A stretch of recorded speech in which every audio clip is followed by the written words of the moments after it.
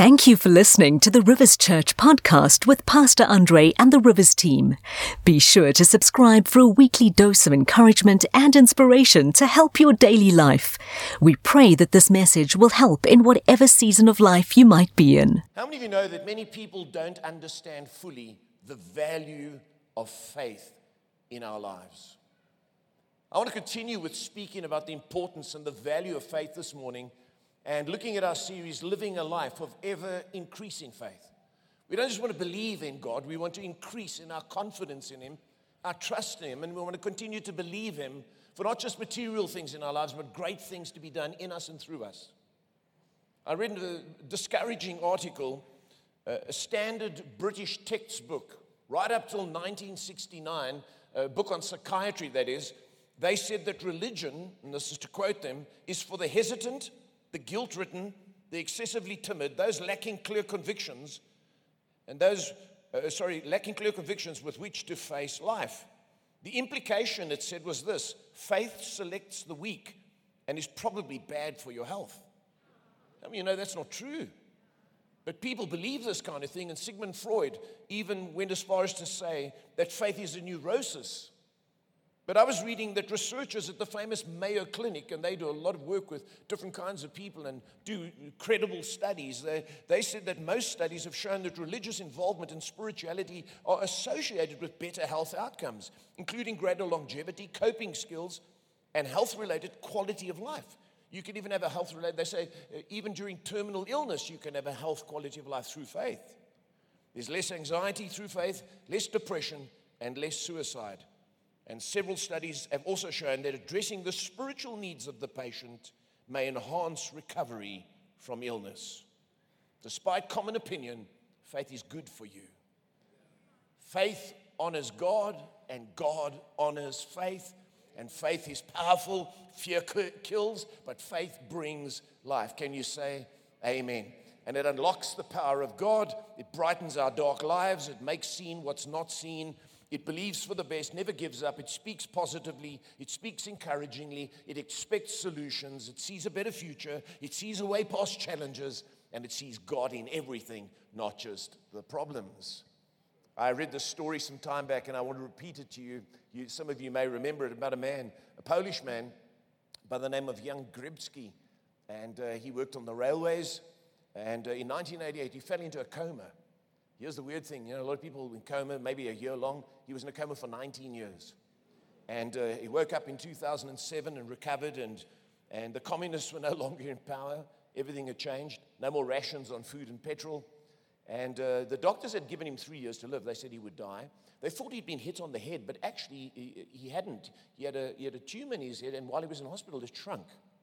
But they believe it's his wife's faith that shrunk the tumor, because she went in for 19 years every single day, and every hour turned him so he wouldn't get bed sores. And he finally recovered, and he commented, there was only tea and vinegar in the shops when I went to sleep, and now I woke up and the whole world's changed. And to quote him, he said, what amazes me is all these people who walk around with their mobile phones and never stop moaning. I've got nothing to complain about, he said. Her faith, your faith on behalf of someone else, can make a big difference.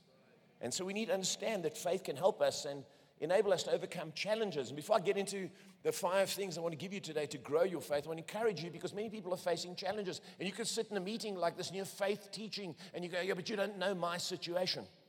I want to remind you of a truth this morning. It'll come up on the screen. Everyone is either in a challenge, just come through one, or getting ready to go into one. That's the nature of life. What we need to do is overcome our challenges by ever-increasing faith, not ever-diminishing faith. Can you say amen? And life is not straightforward. How many of you know on the way to your dreams, there's many detours? And so if you see detours, don't think that God's not involved in it, or that He's letting you down, or that something is getting in the way. I read about the Burma Road that was built in the 1950s. Interesting road between Myanmar and China. Those days it was called Burma. And they built this road. 200,000 Chinese workers built this road. But it's not a straight road. It's got curves. And in fact, it's got S-bends every 0.15 of a kilometer. So here's the thing. If you want to travel 4 kilometers in that direction, you've got to go 16 kilometers like this. And the road to your dreams is often filled with S-bends, but you think you're not getting there. Just trust God and keep going. Keep going. And you'll get to your destination. It's never straightforward. And God wants us to live by faith. Without faith, we cannot do anything. Martin Luther said it. He said, God our Father has made all things depend on faith, so that whoever has faith will have everything. Whoever does not have faith will have nothing. Jesus, in commending the church in the book of Revelation, chapter 2, and I believe this needs to be us, he says, I know your deeds, your love and your faith, your service and perseverance. So Jesus sees what's going on in our lives. He says, and that you are now doing more than you did at first. Is your faith increasing? Is it decreasing? I believe it should be increasing. Rivers Church should not feel like we've arrived. We should be people of ever increasing faith, believing for bigger things, greater things, and extending the kingdom. Let me give you some things this morning, and 5 things I want to give you, the number of man's weakness. I want to give them to you, and we'll spend time on number 1, so don't wonder if we're going to get finished. We will. I promise thee that we shall finish. But number 1 will be long. And I want to look at the first one is this. Recognize the 6 main enemies of faith. If you can recognize the enemies of faith, you're on your way to growing your faith. And this will be simple, but I believe if you respond to it, it'll be profound. Number 1, the first enemy of faith is feelings of fear. They say when you haven't got any more feeling, you're dead. But if you've got heightened feelings, you're in danger, because you're too sensitive and you start to live by feelings, not by faith. Rick Warren, in speaking about this topic, said your emotions are susceptible to all kinds of influences, so they're often unreliable. Remember that when dating. Just thought I'd throw that in. Often what we feel is neither real nor right. Your emotional state can be the result of memories, hormones, medicines, food, pizza at night, lack of sleep, tensions, or fears. Listen, if you eat a pizza and then you have a dream, I'd be careful if I take it as guidance, especially pepperoni. People dream, I saw that person, I must marry them. No, feelings are dangerous, but feelings of fear can overcome you. It's too risky. We won't get it right. What happens if it goes wrong? Okay, I'm not going to do it. If you live a life without any risk, you're living a life without any faith. And a life without any risk or any faith is boring. So you've got to overcome feelings of fear, because faith is not based on feelings. It's based on the promises of God, which are stable regardless of feelings. D.L. Moody, the great Bible teacher, said, obedience means marching right on whether we feel like it or not. Many times we go against our feelings. Faith is the one thing, feeling is another. Now, how do you get rid of feelings of fear? Well, it's not just a case of deciding. You've got to build your faith on the certainties of God. And you've got to know that you know that you know. Too many of you know, but you're not sure. Many of you know that you know, but then you're also not sure. You need to know that you know that you know. And when you know that you know that you know, it creates a confidence in you that removes feelings of fear. Let me give you an example. You can clap. I'll take any clap I'll get. Listen, there was a guy once, and I told this story years ago, and it's powerful, so I think it's in one of my books. There was a guy who was traveling on his own through the West, and he got to the Minnesota River, and it was in the deep of winter, and the river was frozen over. And he was completely alone, and he needed to cross the river. But he couldn't gauge how thick the ice was. So he stood there for a long time trying to figure out, should I go? Should I go? Anyway, eventually he decided, I've got to go. I can't stay here. I'll die here. I've got to get across. So he gets down on his hands and knees, walks out a way, and then gets down on his hands and knees, and he's busy creeping along. Next minute, he hears behind him, he's about halfway across, he hears behind him this rumbling sound, and he hears someone singing, and he's like gingerly on the ice. He turns around, looks, here's a guy with a 4-horse wagon pulling coal, singing as he goes, barreling across the ice. Well, guess what? After that guy's gone, you're like, what? You see, that guy knew that he knew that the ice was thick enough. And he went barreling along singing. When your faith is strong, you will go through life barreling along singing. Or you'll be creeping gingerly. Feelings of fear are an enemy of faith. Number two, the second enemy is the voice of circumstances. How many of you know circumstances have got a voice? They speak, they shout. Sometimes circumstances have a voice that shouts so loud it drowns out the voice of God. And we look at circumstances with feelings of fear, and these are the enemies of faith.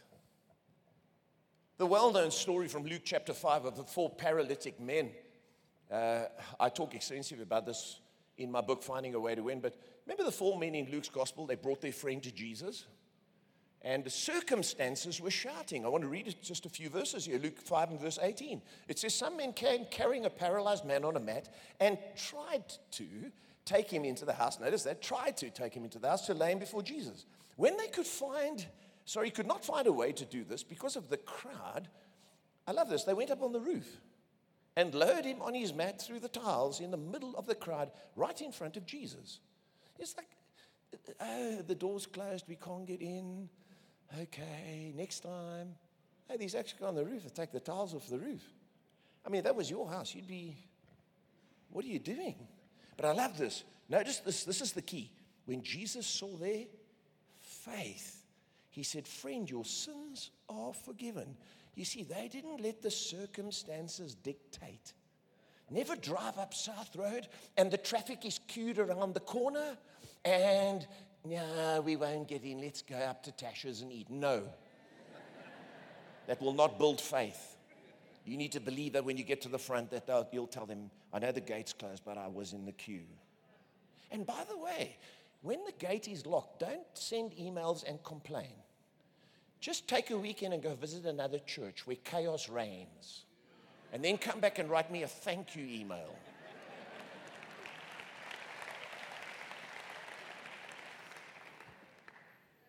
George Bernard Shaw was an Irish cultural commentator. He said, the people who get on in this world are the people who get up and look for the circumstances they want. And if they can't find them, they make them. If you are ruled by the voice of circumstances, an enemy of faith, your faith will never increase. So the feelings of fear, the voice of circumstances, and number 3, natural reasoning. Natural reasoning is an enemy of faith. Logic, natural wisdom, common sense, which is not so common, education, experience, books by unregenerate people, those who want physical evidence, those who deny the faith will be an enemy of your faith. Billy Graham said this. He said, I do not understand the digestive system, but I eat. I don't understand all about the respiratory system, but I continue to breathe. So it is with faith. Is that not the truth? You don't have to understand everything. Now, you think of Thomas, he was one of the 12. You'd expect him to believe. But, the rest of the disciples believed that Jesus had risen from the dead. But Thomas chose to live by his senses and natural reasoning. We read it in John chapter 20, and it's important for us to read Scripture. Easy for me just to quote it. It says, now Thomas, also known as Didymus, one of the 12, was not with the disciples when Jesus came. So the other disciples told him, we have seen the Lord. But he said to them, unless I see the nail marks in his hand and put my finger where the nails were and put my hand in his side, I will not believe. A week later, his disciples were in the house again, and Thomas was with them. Though the doors were locked, Jesus came and stood among them. Peace be with you. I love this. Then he said to Thomas, my question would be, why is he singling him out? Imagine Jesus appears and then he comes over to you. But scary, eh? Put your finger here. See my hands. Reach out your hand and put it in my side. Stop doubting and believe. Thomas said to him, my Lord and my God. Then Jesus told him, because you have seen me, you have believed. Blessed are those who have not seen and yet believed. Surely that's us. We've not seen and yet believed. You should put your name in there. Blessed is who's not seen and yet believed. And so we don't live by natural reasoning, by logic, we don't determine faith by senses. It's an enemy of faith. You have to determine by the promises of God and by the Word of God. Charles Kettering was at General Motors in the 1940s and 1950s, very important figure there. And he said this, he says, when I was research head of General Motors and I wanted a problem solved, I'd place a table outside the meeting room with a sign, leave slide rules here. If I didn't do that, I'd find someone reaching for his slide rule. Then he'd be on his feet saying, boss, you can't do it. Interesting, some of you don't know what a slide rule is. For the sake of the young people, it's a ruler that you used to do calculations on. Now you go on Google and you find everything there. Slide rule would be what engineers use, and he said, leave it outside because that's not going to help us when we're trying to be creative. It's an enemy of faith just to use natural reasoning. And even when you're facing difficulties, you can't go to natural reasoning. You've got to do what's practical, and then you've got to go to faith. I read a fascinating story about a man. He would travel up to Greenland and up to the cold regions as a medical doctor. His name was Dr. Wilfred Grenfell. He was a medical missionary, and he would travel up and serve people and deliver babies and help people. And one day he was up in that area, and he found himself adrift on an ice floe. He stood onto ice and it broke off a big chunk, and he was floating and now up in the middle of nowhere, no one around. And it was heading out to sea, and he knew trouble cometh. And he had dogs with him, and he killed the dogs, in a merciful way. Then he skinned the dogs and covered himself with the skins of the dogs. He's going to die of cold if he didn't do this. And then he put up a distress flag. He tore some of his clothing, put up a distress flag. And then he says, I lay down and slept. Isn't that interesting? He lay down and slept. And he waited, and they rescued him. But when he was found, they asked him, why did you lie down and sleep? And like what he said, there was nothing to fear. I had done all I could. The rest lay in God's hands. See, you mustn't be stupid, but don't overthink. Do what you can, then say, okay, now I trust you, Lord. But natural reasoning alone is an enemy of faith. Now, the fourth enemy of faith is impatience. Impatience. Abraham took Hagar, and from that we learn Ishmael came. So here's the interpretation of that scripture. Don't just jump into bed with someone who suggests it. I'll let that sink in. You want a partner, you want fulfillment, but you need to be patient. You need to trust God that He has someone, and He has it in the right timing. Noah had to wait 120 years. Joseph waited 13 years. Patience is part of what is required. Vance Havner, the late American author and preacher, he started preaching at 12 years old, and he's often quoted. He said this, he said, most of us would live by faith if we knew that the rewards would be forthcoming inside of 2 weeks. Isn't that the truth, eh? But we've got to live by faith, and what's required is not just faith, but it's faith and patience. The writer to the Hebrews says to those he's writing to, we do not want you to become lazy, but to imitate those who through faith and patience inherit what has been promised. Here's the thing, don't give up, but also don't act in presumption. God's not coming through, so I'll make a plan. No, trust Him. Do what you can. Watch out for impatience, because many good people have made bad decisions. Even pastors and leaders have made bad decisions because they've got great faith, but they're impatient. Number 5, the fifth enemy of faith. Is this helping you today? Watch this. It's lack of vision. You've got to be careful that you don't get to a place where there's no more vision, because then your faith will not be used. And faith is a muscle. If you use it, it grows stronger. If you don't, it falls into disuse and into atrophy. And you've got to be trusting God for something in your life. If you're not trusting God for something, you're not using your faith. And this is what people tell me. Well, I've got enough, I'm very happy with this car I've got, and it's paid off. And, my wife and I, we're just very content. No, it's not about you. It's about kingdom purpose. You need to be believing God for Rivers Church and for what we're doing to the poor. Through the foundation for the poor, and what we're doing as a nation as a church, for our nation, to build churches and to plant campuses. It's not about us. I'm at an age where I've got a lot of wonderful things in my life. I get to travel. I've got a wonderful home. God's blessed me. We've got a large church, 5 campuses. We planted out of here to Kailami, 2,000 people meeting, 2,000 adults down the road. You forget that. They were once part of this church, or certainly 1,200 of them were. We forget that, but we've got to trust God to keep working, not for us, through us. And if you don't have vision, you won't trust God. So you have to believe for increase. You have to believe for more. And unless you see it, you won't step forward and believe it. I often use this illustration when traveling and talk about the African impala. Do you know the African impala is an amazing animal? You know, it can stand on a spot and just spring up 3 meters in the air. It's almost like got springs in its legs, like choo. But it can spring not only 3 meters high, it can shoot 9 meters across. Yet you go to the zoo and you see them behind a 1 meter wall. Do you know why? They won't jump where they can't see. They only jump what they can see. And people are like that. When we've got vision, we will jump over obstacles. But when we haven't got vision, we're behind limitations. Vision. You need it, and you need expectation, what God will do.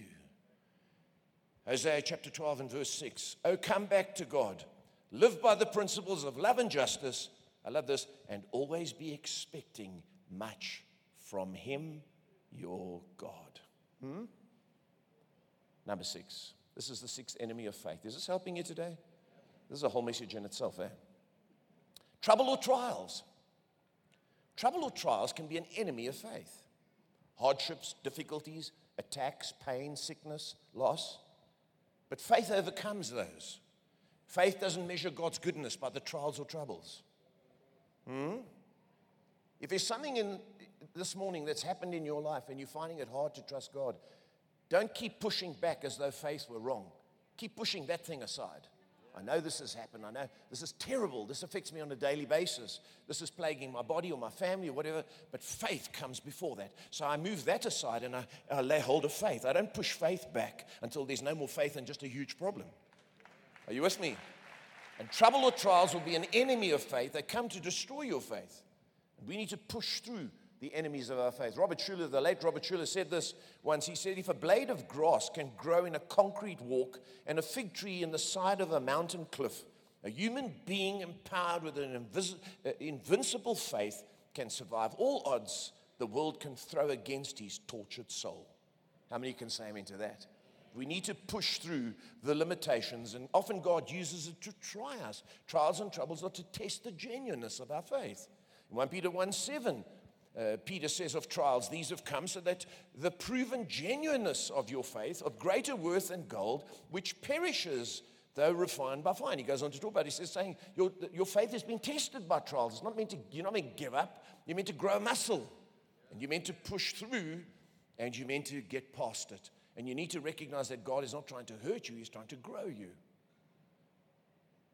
As I finish off this point here, the late Ronald Dunn, he was a wonderful Bible teacher and experienced a lot of personal tragedy. So in his books, he writes a lot about his personal life. He said, I'm often mystified.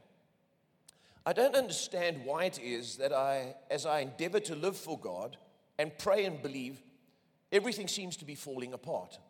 Maybe you can relate to that. Sometimes I struggle and I say, dear Lord, why are you allowing this to happen?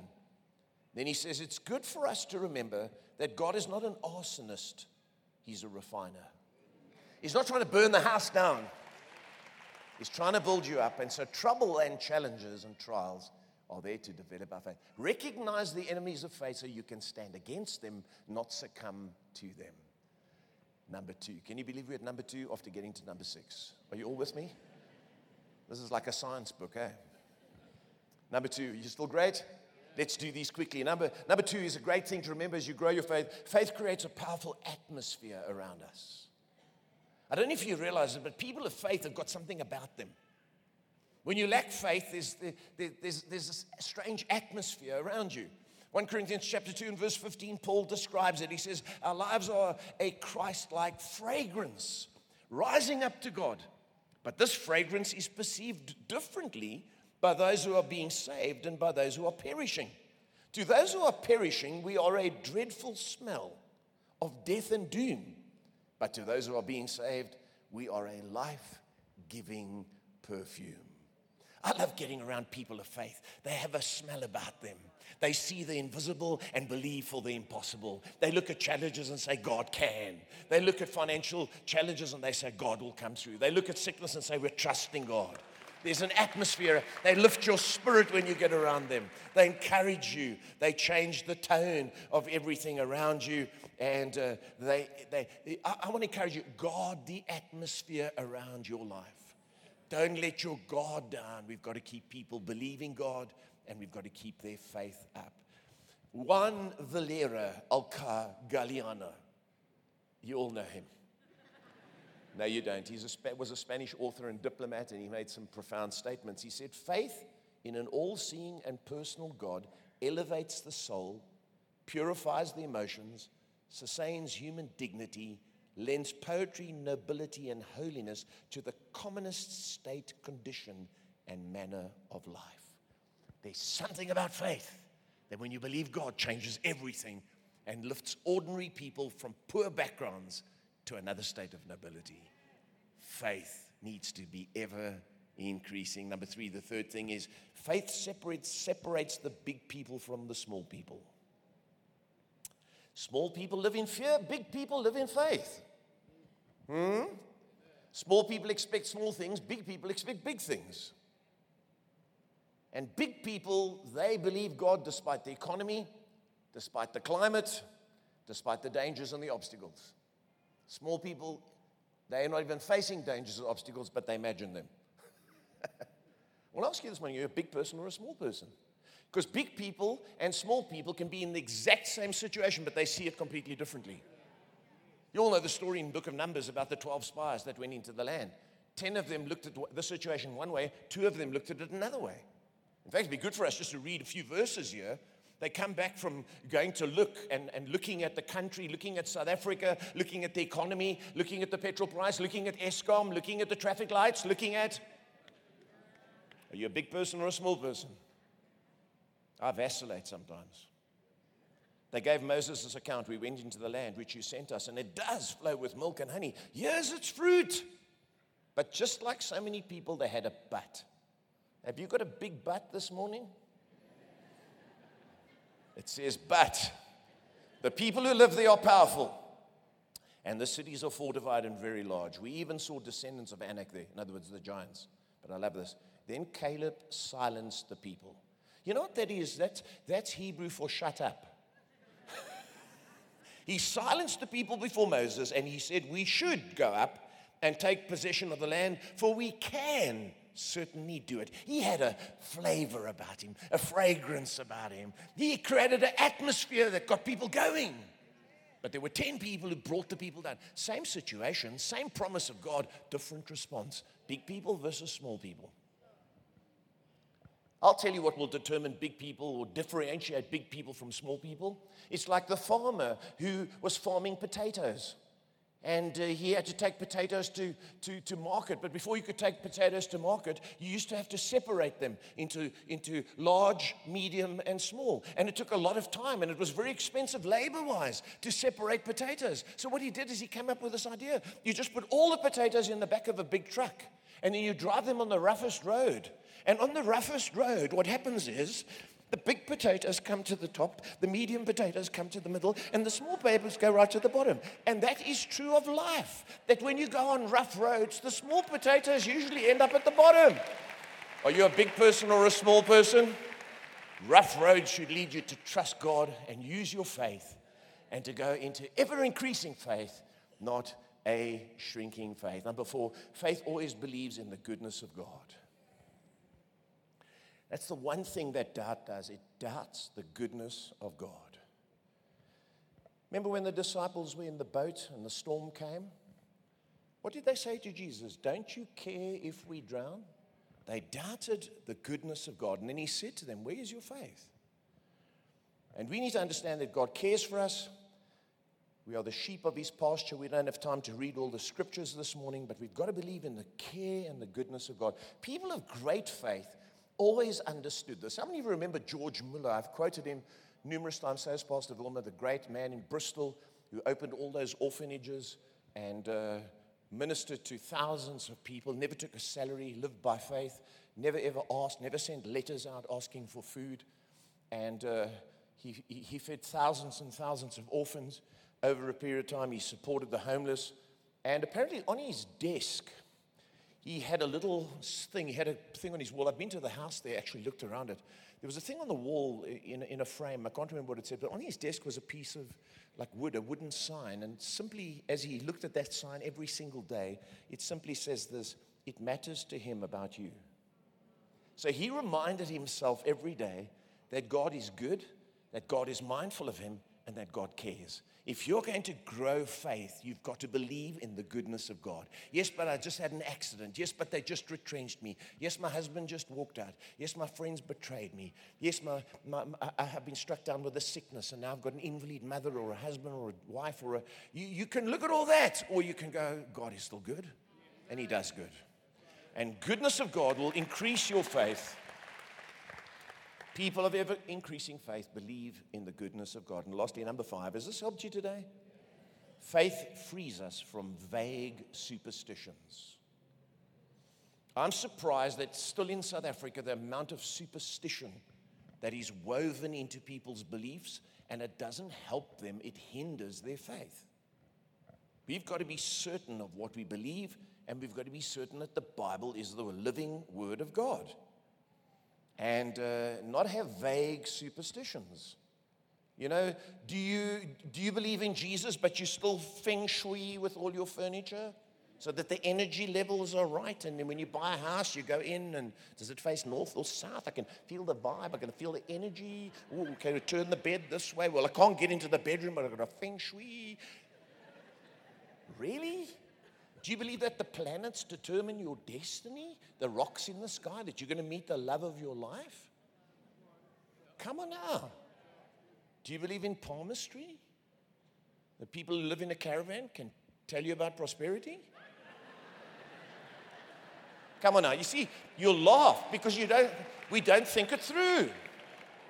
But we read in the magazines all this stuff, and we've got vague superstitions. You know, a lot of people serve a God they don't really know. Faith tells you exactly who God the Father is, who God the Son is, who you are, and where you're going. And we've got to get rid of this because we will serve a vague God who we don't know. In Acts chapter 17, Paul is in Athens, and he's preaching on the Areopagus, that plateau that's in Athens, beautiful place. We just recently sat at a restaurant on top of the roof of the building, overlooking it, and just imagine him preaching up there. It says, then Paul stood in the midst of Mars Hill and said, ye men of Athens, I perceive that in all things you are too superstitious. For as I passed by and beheld your devotions, so he said it's not insincere, it's devotions, I found an altar with this inscription, to the unknown God. You know what superstition is? It's belief without foundation. It's a belief, it's a notion, but it has no foundation. And it kind of clutches at straws, it's vague, but true faith says, I know in whom I have believed, and I'm convinced that he is able. We've got to have real faith. And, growing up, I don't know I know in America people have rabbit's foot that they buy in a shop. Some people have the evil eye in Italy. You know, you go and travel around Italy and Greece, they've got the evil eye, and they try and sell it to you, and it looks very pretty. How many of you remember a man called Donald Campbell? He held the land speed record and the water world record for the fastest speed. And he, in 1967, went out onto the water, and he was aiming for the world record. It was quite an amazing thing, actually. He reached 482 kilometers an hour on the water. But then he hit like a ripple, and the boat flipped, and it basically disintegrated, exploded. And they could find no trace. When they sent a boat out, there was just little bits of wood. But what they did find floating was his little bit lucky charm. It's a toy stuffed animal called Mr. Woppet. And he carried that with him to protect him. That was one of 4. When they finally went down and found his body and found everything, they found his St. Christopher, which he also had for luck. Then when they went to his house, he'd lift his wallet bind. In his wallet was a 4-leaf clover and a 1889 3-penny coin. All 4 were for luck. But how many of you know superstition cannot save you?